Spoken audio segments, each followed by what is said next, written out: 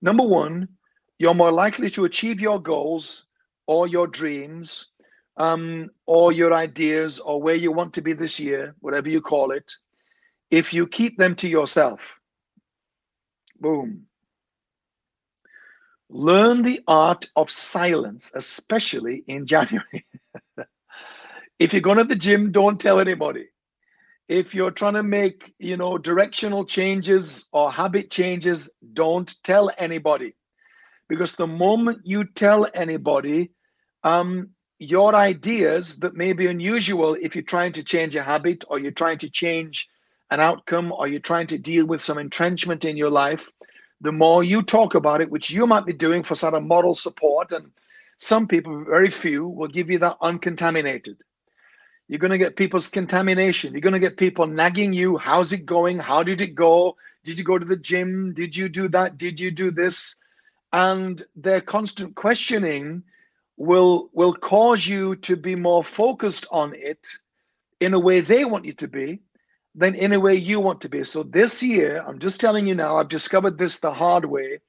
The best way to achieve the outcomes you want is to keep lots of them to yourself. Don't tell anybody until maybe 6 months in, when people start to say to you, sorry to use the gym analogy, it's just an easy metaphor, but it's a metaphor. I don't mean literally.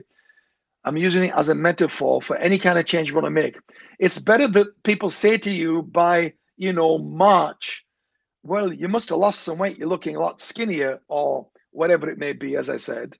It's better them saying that to you than you telling them in January, I'm going to the gym, and you have 3 months of nagging about your gym attendance that drives you crazy, and you just feel exhausted by trying to keep them all happy. Then you go to the gym because you know so-and-so is going to nag you about it tomorrow. And it's almost like having an AA sponsor, which some of you might need this year in some form. But I'm just advising a bit of wisdom in terms of non-disclosure. Have a non-disclosure agreement with yourself at the outcome of this year about the things you want to get involved in that are going to be perhaps fundamental shifts that people that know you well will say, we've seen you try that before. You'll never make it. We remember last year when you don't need that people around you. So the best thing is don't tell anybody. Go under the radar, keep it quiet, I think is my wisdom to you on all that stuff. Number two, fall in love with the process this year, not the results, okay? Fall in love with the process, because if you don't love how you are doing what you want to do, then you won't sustain it. So again, going back to the gym analogy, the gym may not suit you. I hate the gym. I work out every day, but I don't go to the gym. So the gym doesn't suit me. So my point is, many people assume there's only one way to get done what you want to see happen because that works for them. And they put this one size fits all on you, not from a bad heart, but you have to be strong enough to say, you know what, that doesn't suit me. You have to create your own process. And successful people are successful because they love what they do more than they love what they get because of what they do. This is why you'll hear very wealthy people say, who have been bankrupt several times on the way to becoming very successful, is that, losing everything doesn't really bother them in terms of monetary and material things, because they'll just, do it all over again, because they know that their success wasn't a freak of nature or good luck. It was their skill set, and it was their work ethic, and it was their genius that they know they can put to use again to start all over again, because they love the process. And I want you this year to fall in love with your process. So don't just set a goal, if you do that, and think I'm going to therefore go and do this the way that, Sue told me to, or Phil suggested, or do it with them because they do it that way. Find out what you love doing, and then find a way to go for what you want by doing what you love. In other words, if you heal more emotionally, for instance, or mentally, by being in solitude or reading a book or going for a walk or gardening, more than you would in counseling, then don't go to counseling. Just find your own process, your own way of processing and thinking through things and letting go of things. Find what works for you. I want you to love the process, because some of the things we're trying to change in our humanity is a long ride. It's not a short ride. It's a long ride, and you will not sustain the long ride if you don't enjoy the ride. You'll quit. So enjoy the process. Figure out a process that you can love, and then every day you won't be as conscious of a result, because real personal growth shouldn't be results driven. It should be personal growth, enjoyment of the journey driven. That's why education system is so failing around the world, because the education system is results driven. It's not personal growth of the kids driven, who grow in different ways at different times and different paces. The education system doesn't see or celebrate that. And so many kids are struggling in this one size fits all education system. All right, number 3. You all okay, I hope? I can't see your eyes or have you responding, which is what I do live around the world every year. So I hate not having you in my space to respond and interact and bounce off, but hope you're all okay. All right, number 3, ego. Ego sank the Titanic, not icebergs. Write that down. That's my way of bringing you into a thought about the ego, to give you metaphors for how ego works. And this year, if you don't manage your ego, which is, and I teach this a lot, by the way, in my seminar, which is available online, on the prosperity of the soul. Ego is a false sense of self, and we all have that to deal with and battle with. And so the captain of the Titanic had this false sense of the capability of the Titanic, because everybody hailed it before it even launched as the greatest unsinkable ship ever made, the biggest, the fastest, the best of its kind, never before seen, blah, blah, blah. The hype was off the charts.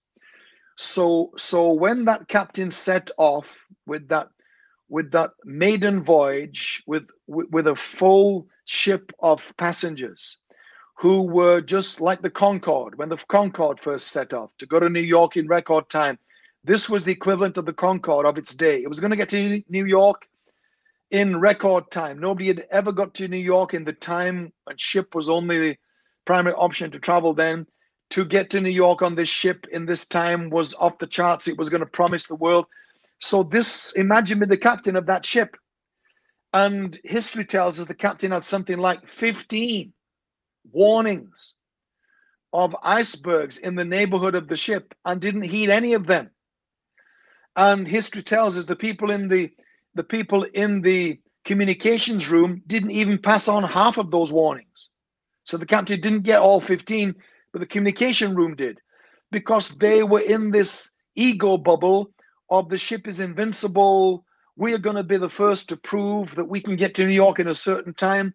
All of that is what ego does. So the ego of the people in charge of the ship, primarily the captain that did have warnings but didn't heed them, is what sank the ship, not the icebergs. The icebergs could have been avoided had they have changed course or slowed down. In fact, the reason that the iceberg, it was said, sliced through 3 decks of the side of the ship, the iceberg went down the side of the ship and did the worst damage it could, and it sank as quickly as it did because it was hauled across 3 decks long ways by the iceberg slicing around the side of the ship, was because last minute they tried to steer the ship away from the iceberg.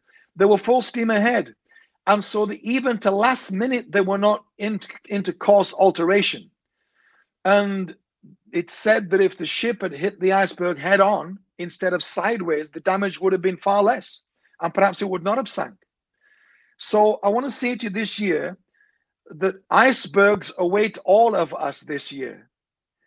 The icebergs of fear, the icebergs of insecurity, the icebergs of drama, the icebergs of control and anger and frustration. And these icebergs are waiting for us, and I don't want you to collide with them when you might know in this unlived life coming up, I can predict that in certain waters of my life this year, certain individuals, certain scenarios, certain situations, certain circumstances, I know there's going to be those icebergs again.